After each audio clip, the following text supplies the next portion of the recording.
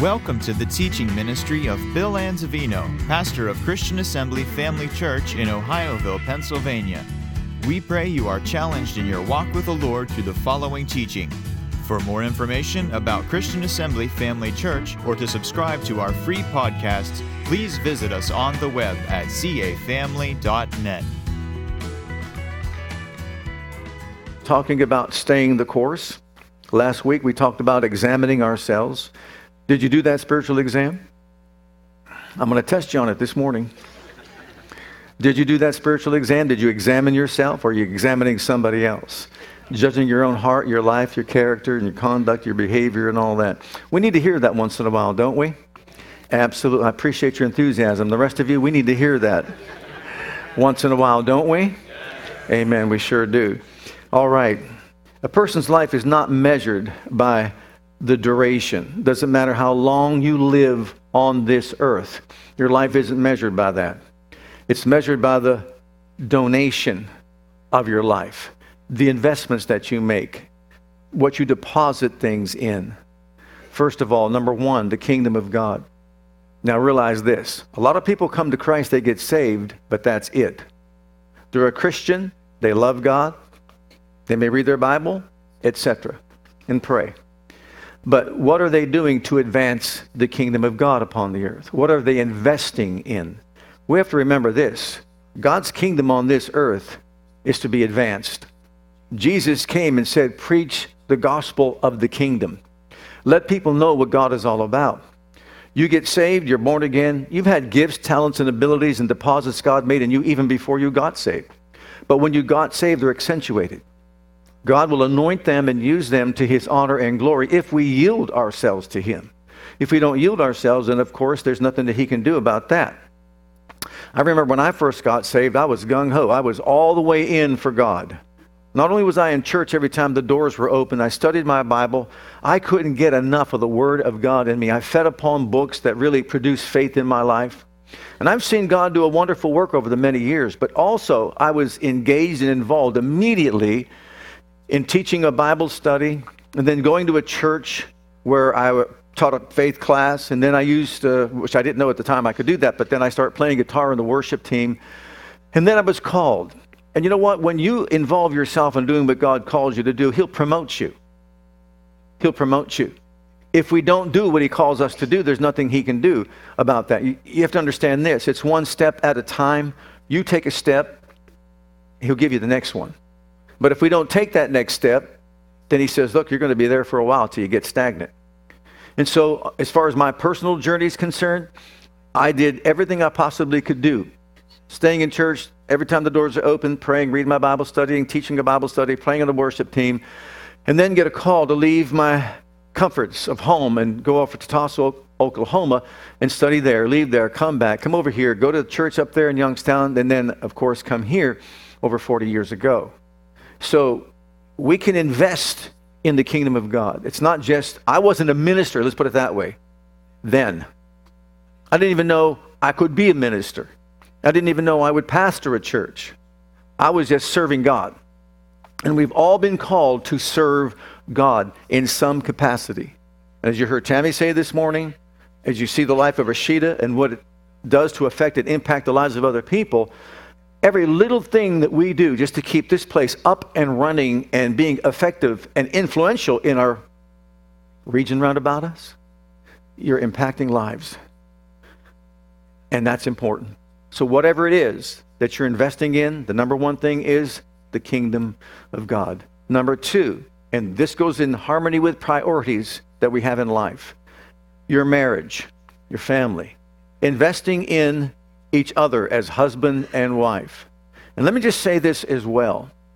Whatever it is that we choose to invest in when it comes to the priorities that God has established for us, there will be opposition. There will be an enemy sticking up its ugly head to get in and to twist things and to change things and bring destructive purposes into the lives of people. So when it comes to advancing the kingdom of God, he'll try to stop you from using the gift of God. When it comes to a marital relationship, he'll try to bring strife and discord and all that to prevent God's will from being achieved. Now, it's important that we recognize that. Well, think about this. You go back to the very days of the beginning in the garden, Adam and Eve. Let's start with Adam. Adam had a need. He was lonely. God made him animals. He still has a need. He's lonely. Right? Animals aren't the perfect help meet. Right? They're wonderful, but not in his class. So, gentlemen, especially if you're not married out there, he went to sleep one night. And he woke up and said, "Whoa, man."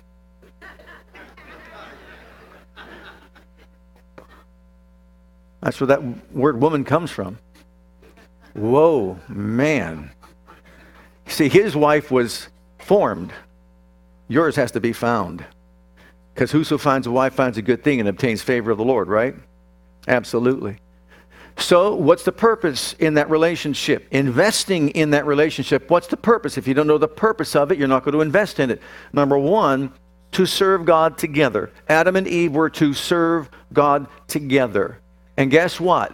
When she was weak and had the apple, or had whatever we say, the apple, the fruit of the tree that was forbidden in her hand, he should have come along and knocked out of her hand and just said, "Hey, let's get together and serve God." Right? But we know that didn't happen, and as a result, we have all kind of problems and situations that can occur. Well, number one, the first purpose in marriage is to serve God together, to influence each other, and one's down, the other one could be up, and vice versa. But then also it's for companionship and love. We understand this. It wasn't good for man to be what? Alone means lonely in his own class. So number two, invest in that relationship in such a way so as to produce that which deals with loneliness. Number three, to bear children unto the Lord. We know that children are a heritage of the Lord, and blessed is the man that has his quiver full. But we also understand this is how he, of course, promotes lives, human life upon the earth. And so it's important that we recognize that investments that are made in our children's lives is important. But number three, it's for fulfillment. He made us sexual beings, so it's fulfillment. And in number five, it's also to paint a picture of Christ's relationship with the church. So you've got 5 purposes of marriage. And so if you think about that and you invest in that, you're doing something to store up for yourself treasures in heaven that no enemy can destroy. But then next we see it's also important to invest in the lives of our children, to train them, to teach them by precept, by example, the ways of God, the things of God, which we can see in the example of Rashida's life even today. And here it's not even parents that are doing it, people that are born again and love God, investing in the lives of other people that impact them. You know, probably those people in the bus ministry didn't realize just what they heard today, how impacting it was for her life. And you as a congregation supporting that work, supporting that ministry, look what it's done to pave a way for someone to have a life that can glorify God. Amen. And so we rejoice in that. And then, of course, the list goes on. Other relationships that you engage in, that you're involved in, the way you conduct yourself at work. We're talking about investing. Your life is measured by the investments that you make in these all-important priorities that God has established for us as we live our lives upon the earth. Okay? Now, in 2 Timothy chapter 4, Paul, at the end of his journey, makes this statement, speaks these words. Let's read them.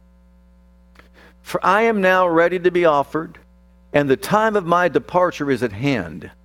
I have fought a good fight. I have finished my course.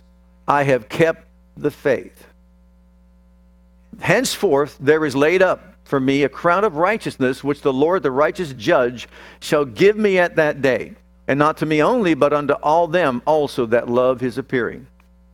So it's not exclusively for him, it's for everyone. But in these verses of scriptures, we can see 3 things that I want to point out about the Christian life. Notice he talked about fighting, he talked about finishing, and he talked about faithfulness in these scriptures. The Christian life is a fight. We're told to fight the good fight of faith. When you hear the word fight, you don't think of a tea party or a celebration. You think of opposition, someone to impede your progress, someone to stop you from going forward and doing the things you've been called to do. Whether it's with God, your marriage, your children, your family, friends, others, co-workers, etc., etc., there's always going to be opposition. So Paul said he had to fight. I fought a good fight. And that's the kind of fight you want to fight. It's a fight of faith. But it takes effort on our part to do what? To use our faith to overcome the world. This is the victory that overcomes the world, even our what? Our faith is what overcomes the world. Now, Jesus overcame it for us, but we use our faith to enforce our victory over the world through him and his work for us on Calvary. But when you think about a fight, we won't go to Madison Square Garden in New York, but we'll go to the Garden of Eden. And there was a match going on in the Garden of Eden way back many years ago that Eve found herself in. And it was a fight between God said and Satan said. And there she was facing the fight. God said, you eat it, you die. The devil said, you eat it, you'll be so much better off. And you can imagine the warfare taking place between her ears. Did he really mean that? Was he holding back on me? There's something better for me? Something greater for me? Back and forth until finally she lost the fight, didn't she? She gave it up. She aborted her faith in what God said, had more faith in what the devil said. And that moved her to do what she should not have done. So there was a fight that she lost. And of course, here we are. I have fought a good fight. I have finished my course. That's what Paul said he did. We're not going to finish our course if we don't fight our good fight of faith. But before that, what about Cain and Abel? Another fight. And the thing about that fight is this. You go back when Cain and Abel offered their sacrifices before God. Abel offered a blood sacrifice.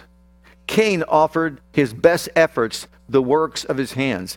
I've heard some preachers say it has nothing to do with the blood sacrifice. It's about faith. It was offered in faith. Well, let me ask you this question. What is faith? Faith is acting on the Word of God. Is it not? Where's faith come from? Hearing the Word of God. Why do you think he accepted Abel's blood sacrifice? Because he was told only a blood sacrifice is sufficient to bring peace between God and man. That's why his was offered in faith. Cain offers the best that he had to offer, but what does it represent? Not a work of the Spirit, but a work of the flesh. He did what he could to try to have peace with God. And did it work? No, not at all. He lost the fight. But let me show you more about him losing the fight. He feels rejected. He's down. He's depressed. Oppression is setting in on him. He's upset. Why? He's jealous over his brother because his sacrifice was accepted. And so God sees him downcast. He sees him in his lowest state. What does he say to him? Hey, Cain, what's the matter? Lift up your countenance. If you just do it the right way, you too will be accepted. Isn't that what he told him? But he walked away angry. And as he walked away angry, the enemy wreaked havoc, you could say, with his mind. Please listen to me. The devil doesn't have a body. And if nobody with a body ever yielded to him, he has no place of operation in the world. There'd be no murder. There'd be no rape, no stealing, no destroying, no destruction of any sort. There'd be peace on earth and goodwill toward men. But knowing that he can't do anything by himself without a body, whose body does he want to use? Why do you think the Bible says give no entry point to the devil? When people yield to him like Cain did, then he will accomplish his purposes. You don't think that the devil heard about blood sacrifice? So what does he want to do? Eliminate it. How? Kill Abel. Cain, look it. He did you wrong. He's your problem. It's not you, Cain. You're okay. You brought your best offering. God, look at, what's something wrong with God? How could he do such a thing? You're such a good guy. You work so hard. And you didn't just bring him the leftovers. You gave him the cream of the crop. So what does he do? He focuses on his brother. So angry with him, he goes out and kills him. Takes his life. Talk about a fight. He lost the fight. Where was the fight? Between the ears. Right here. In the thought life. Trust me, he'll always work that way. No sin occurs without a thought starting it. The seed that's planted. Go steal that pack of bubble gum from the drugstore. I'm not going to do that. Come on, you can do it. Your friends will think you're somebody special if you do it. That's where it starts, right here. Starts in the thought life, and then people react to it or respond to it, and they lose the fight of faith. No, that's against the law of God. No, I will not give place to the devil. No, that's not going to happen. No, I'm not going to take my brother's life. No, I'm going to do what God said to do and bring a blood sacrifice. As a matter of fact, I'm going to buy a little lamb from Abel. And devil, I'm going to shove it in your face. I'm going to sacrifice his blood. And then what are you going to do? Think about it. No murder. No death. And the blood will still be speaking loudly. But it's the innocent sacrificial blood that produces peace with God. How important it is for us to give no place to the devil. Finishing our course. I have fought a good fight. I have finished John's course. Is that what Paul said? I finished Peter's course. Whose course did he finish? His course. You know, we all have a course. We all have a race to run. We all have a fight to fight. Absolutely. And guess what? When you get on the track, have you ever been to a track meet? Have you watched the Olympians run their track? I like track. I like watching track. I really like the 100-meter. Love the 100-meter. When you're my size, you got to be fast. That's what I ran. The 100. Back then it was a 100-yard dash, 220, and then the 4x100 relay. But when you get on the track, you're racing against other schools. With your teammates, you're racing against other schools. On this course, it's you. It's me alone. You're not racing against anybody. It's your race to run. It's your life to live. And Paul said, look, I was doing it my way for a long time. But I met Jesus on the Damascus Road. I got off the wrong track. I got on the right track. And on that right track, I've had opposition along the way. But you know what? I recognize that it's my track. It's my race. It's my course. I have finished my course. I have brought it to completion. Along the way, with all these things being hurled my way, I still finished my course. What a statement to make for all of us. But whose course is it? Your course. Remember, many get saved, but they never get on the track. They don't set out to do what God's called them to do. They live their own life their own way. They have their own course that they're following. And at the end of it all, you know, many will be singing along with Frank Sinatra, I Did It My Way. That's the #1 song on hell's charts. Top 100 chart. I Did It My Way by good old Frank Sinatra. Right?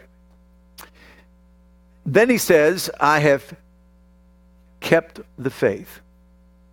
What does that mean? He was faithful. Everybody say faithful. A steward is to be found faithful. Why? Because listen to this. If you're a steward, it means you are watching over something for someone else. You've been made a steward over something, right? Absolutely. Well, guess what? What? Don't you know your body's the temple of the Holy Ghost, which you have of God, and you are not your own? You've been bought with a price. Therefore, glorify God in your body and your spirit, which are whose? We don't belong to ourselves. We belong to Him. We've been bought and paid for with the blood of the Lamb. Not silver, not gold, the blood of the Lamb. Right? So since we are His purchased possession, we're stewards of the body that we live in. We're stewards of the thoughts that come into our mind. We're stewards of our spiritual condition and where we will spend our eternity. And as a good steward, if you're not born again, I've got good advice for you. Get saved.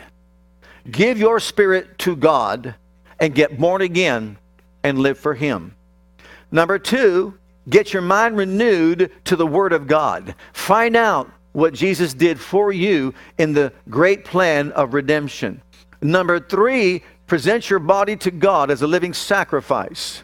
Sacrifice means, I may want to do this, but I sacrifice that for you to do this, because I want your will, not my will, done in my life. Paul was faithful, and all stewards must be found faithful. And Jesus in Luke's gospel talks about faithful in little things, faithful with our financial resources, and faithful to help someone else succeed. If He wants us to be faithful, should we not engage ourselves in those 3 things Jesus pointed out that really represents a faithful man? Faithful in small things. Everything starts small and then it gets big. You think about a seed. It starts small, the mustard seed, as Jesus talked about, and all of a sudden, it begins to grow and grow and grow, and it gets massive. So it starts small, it gets bigger. So small things. Go to church when the doors are open. Small things. Pick up a piece of paper that you see on the floor. Do anything that you possibly can. Tell somebody about Jesus. Provide for the work of the ministry. Whatever it might be that is small to any of us is not small to God. The woman's might was greater as far as God was concerned than anything anybody else put in. The small thing that she gave, she was faithful. So it's important for us to recognize that God wants us to be faithful, to finish our course. And it's going to be a fight along the way. Look in Matthew's Gospel, chapter 16. This is our Lord talking about what it takes to follow Him. So let's read it. Then said Jesus unto His disciples, if any man will come after me, let him, number 1, deny himself. Let him, number 2, take up his cross. And number 3, follow me. Notice the 3 things He points out. Deny himself of what? The right to live in an independent lifestyle before God. You realize that we're to deny ourselves that right? It's not my right to live my life the way I want to live my life. Do you ever notice in a highway we have signs that talk about buckle up? It's your life, but it's our law. Did you ever read that one? There may still be some more out there, but initially when seatbelts and it became a law and all that, people would say, it's my life. Well, so they kind of added to that, it's your life maybe, but it's our law. So it may be your life to live, and that's true. But the thing is this, your life consists of more than time on earth.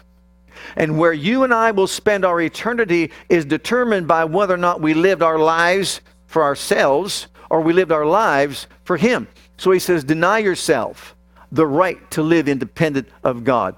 My life, my conduct, my character, my attitude, my emotions, anything, everything I have, all that I possess, I acknowledge has come from You. And so therefore, as a steward, I'm going to give myself, all that I am, back to You and live my life for You. I deny myself to go on the course I want to take for my life. That's number 1.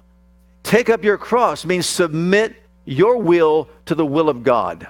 submit your will to the will of God. The choices that we make, the decisions that we make, your will be done, not my will be done. Jesus perfectly exampled that in the garden when he said, not my will, but thine be done. What was his will? People argue with me about this all the time. I don't believe in arguing. I don't even want to debate the subject anymore. I believe that he wasn't a coward. I believe his becoming sin was beyond anything you and I can comprehend. Were you in sin before you got saved? Was your spiritual condition marred by sin before you got saved? Absolutely it was, and so was mine. Well, that was our sin through Adam. Jesus never knew sin. Sin never touched his spirit being. He was holy and pure and righteous in every way. But he knew at the rock in the garden that the time was coming when he would take upon himself our sin in his spirit. And he'd be separated from God the Father for a season. He made a soul an offering for sin. And you know what? He was sweating bullets, as we would say, in the garden at that rock. And he actually was so overwhelmed, he came out and found his disciples sleeping and said, man, can't you just pray with me 1 hour? You have no idea what I'm going through here. Go ahead and rest. I know you're tired. He goes back. And when he gets done, angels actually came to minister to him. So I asked the question again, is he a coward? You know how many people died by crucifixion before him and after him? Do you know those two men on the cross? The one even finally just said, hey, we're going to die. So what? We deserve to die. He doesn't deserve to die. But were they belly aching because they were going to die? No, they just went through it. How about those that were burned at the stake? How about those that were sawn in two? How about others that died martyr's death, incomprehensible, and never said a word? But Jesus is crying in the garden. Why? He's just going to die. No, he's going to become sin. Something that no one else could ever become. And it moved him to the place he said, not my will be done. Father, if this cup could pass from me, but not my will be done. Thine will be done. Whatever it is you and I have to give up can't compare to what Jesus gave up for us. He took all our sin, sickness, mental anguish, disease. He became the curse on that tree for every single one of us. So he says, deny yourself of your right to live independently of God. 2, take up your cross, submit your will to the will of the Father. And the last thing he says is, follow me. This life is all about following him. Did you ever follow someone in a car? Did you ever get upset? You know what? When you follow someone in a car, that you're driving somewhere at a distance, and especially if there's traffic and that sort of thing, on a highway, you're looking in your mirror if you're the lead car, and you're going, why aren't they catching up to me? Why aren't they catching up to me? Get a little bit closer. Someone got between us again. 2 cars got between us again. You're looking in your rearview mirror. And, am I alone in this? And they're just having a good old time, bebopping back there and everything, and you're just wanting them, because you got to get off over here, and they're not close enough to get off. You want to try to signal to warn them. Now remember, I'm talking about the days before cell phones, when you can just pick up your phone and say, come on, get a little closer. We got to get off over here to the right. What are you doing? Catch up. Some cases I had people that were so close to me on my tail. I appreciated that. Thank you. Thank you. Jesus said, follow me. Look at Matthew chapter 4. Follow my example. Follow me. Okay, verse 19. Let's read it. And he's calling his disciples. And he said to them, follow me. Everybody say, follow me. Follow me. Now notice this. And I will make you. Stop right there. Forget the fishers of men. Follow me. And I will make you. Let me add this, if that's okay. What I want you to be. Follow me. I will make you what I want you to be. Okay? So can you see Jesus driving the lead car of your life? And he's looking in his rearview mirror and going,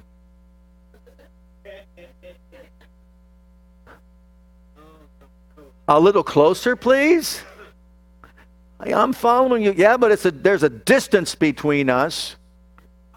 We're not that close. Get closer. I'm trying, Lord. I'm trying, Lord. Follow me. Follow my example. Follow my lead.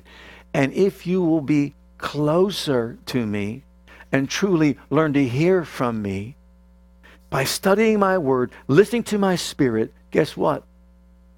Follow me, and I will make you what I want you to be. A fisher of men. Everybody's a fisher of men. But in some cases, specifics, like I told you how I closely followed the Lord when I first got saved. Guess what? He made me someone I never expected to be. I never expected to be a pastor of any church. If I really poured my heart out to you, when I drove through East End of East Liverpool, because I didn't know where Midland was at, and I came along the river. This is a trial run before I came to the church to be the pastor, to even preach. And I pulled up that brick road on 7th and Penn. I was shaking in my boots because I didn't know what it meant to be a pastor at all. Really. Follow me, and I will make you what I want you to be. Fishers of men, a pastor, an evangelist, an architect, an engineer, a doctor, a lawyer. Follow me closely, and I will make you. Look at Acts chapter 1 and verse 8 and see if that didn't pan out. Let's read it. But you shall receive power after that the Holy Ghost has come upon you, and you shall be. There it is. You shall be. What did he say? Follow me and I'll make you. What's going to make them? Follow me. He filled them with the Holy Ghost. Now, why am I pointing this out? You know why I'm pointing this out? Because in following him for those 3.5 years of ministry, they watched him closely, very closely. And as he was leaving, departing, he told them some intimate things about their lives and what he wanted them to do. Peter was so concerned about what John was doing. And Jesus said, mind your own business. Forget what John's doing. What are you going to do? I want you to do this. And so God took Peter and made him what he wanted him to be. God took John, made him what he wanted him to be. God took me and made me what he wanted me to be, because I certainly didn't want to be a pastor. Never even dreamt that in my life, ever. Lo and behold, I said I would never speak in front of people, ever, ever, ever. Don't say you won't do anything to the Lord, because he'll just turn that whole thing around and say, I'll make you what I want you to be. He had to fill them with the Holy Ghost to finish the work that he had in them to make them what he wanted them to be. And so here's my point. If you're not filled with the Holy Ghost, get filled with the Holy Ghost so he can finally do what he needs to do to make you who he really wants you to be. Hallelujah. So, if we follow him, he'll do that. Hebrews chapter 12. I don't think we're going to get through this. But that's okay. There's always next week. Follow me, and I'll be here next week. All right? And we're here what he wants us to be. But let's just read these verses, if that's okay with you. Hebrews chapter 12, verse 1.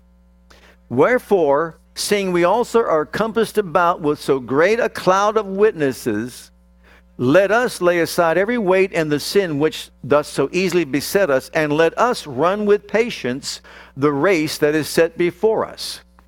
Looking unto Jesus, the author and finisher of our faith, who for the joy that was set before him endured the cross, despising the shame, and is set down at the right hand of the throne of God.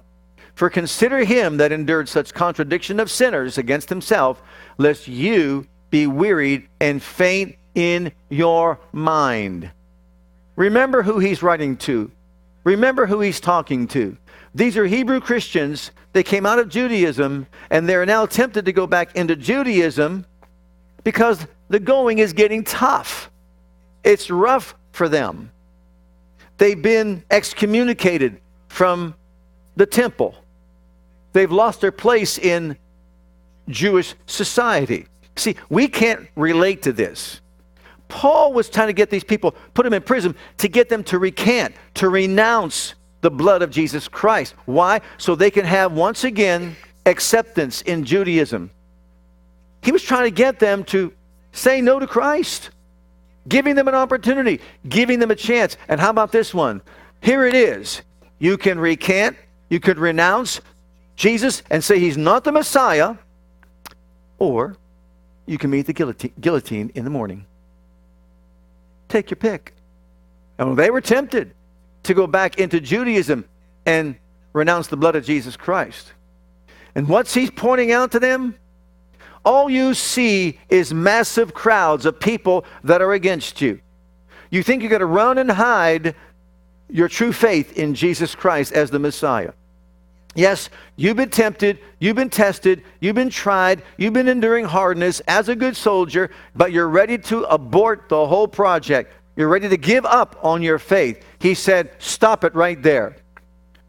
There's a crowd of witnesses in the grandstands of heaven that are there to let you know that what you're doing is absolutely meaningful. Because you see, this life is short-lived, but that life is forever. And so he tells them, consider some things. There are people's lives to consider. You think of the life of Noah, consider his life. He was doing his own thing, minding his own business. I don't really know how much knowledge we have of his life before the flood or before the Lord told him to build the ark, because we don't have a lot in the Bible that tells us about that. All we know is this: God visited him, told him to build an ark. Get off your course, get on my course that I have for your life. And so he goes into it full-fledged. I'm going to build this ark, this humongous ark. It took the 1950s before they could duplicate the kind of ark, ship, boat that he built.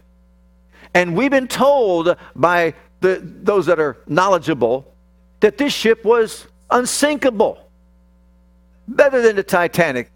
Look what man does. They couldn't duplicate that. God gave him all the directions and the instructions as to how to do it. But my point is, he got off the course of his life. He got on the course that God had for him. And do you think it's going to be without challenges? He was laughed at, scoffed, and mocked. People ridiculed him, thought he was a lunatic, thought he was out of his mind. There have been films made, crazy ones, about the life of Noah. Right? Absolutely. People deny it. Even if you find it in Mount Ararat, it doesn't matter. It doesn't matter what man thinks. My point is, he got off his own course and got on the course that God had for him. He could have not fought the good fight. He could have not finished his course. He could have not kept the faith. But think about this. All mankind owes a debt to Noah. Does it not? Sure does. But look what he had to go through. You may have to give up a lot. But there's a whole lot more to get that we don't see. The grandstands are filled with people like Noah, like Abraham, like Moses, like Shadrach, like Meshach, like Abednego, like Daniel, like David, like all these patriarchs of old that are there in the grandstands of heaven. And if we could hear them shouting to us, it's worth it. Give it all up if you have to. It's worth it. Having God in your life is worth it. It's worth more than you could even imagine. We're going to explore this and go further next week, but the whole point is, let's stay the course. Let's not be satisfied with where we're at and what we have. Let's open up our hearts and lives to Jesus, praise God Almighty. Let's be sensitive to the Holy Spirit of Almighty God. Let's only be satisfied with being dissatisfied because we want more of the operational power of God among us. We're not here to be entertained. We're here to seek the face of the King of Kings and the Lord of Lords and say, even come, Lord Jesus, right here among us right now. Show up, show off, show yourself strong, save the lost, heal the sick, set the captives free. We're willing to sacrifice and pay the price to have you in our midst and not man entertaining us or creating emotionalism. I don't want emotionalism. I want spiritual powers manifested among us. Can you say amen to that? Miracles happen. I'm stopping. Let's stand.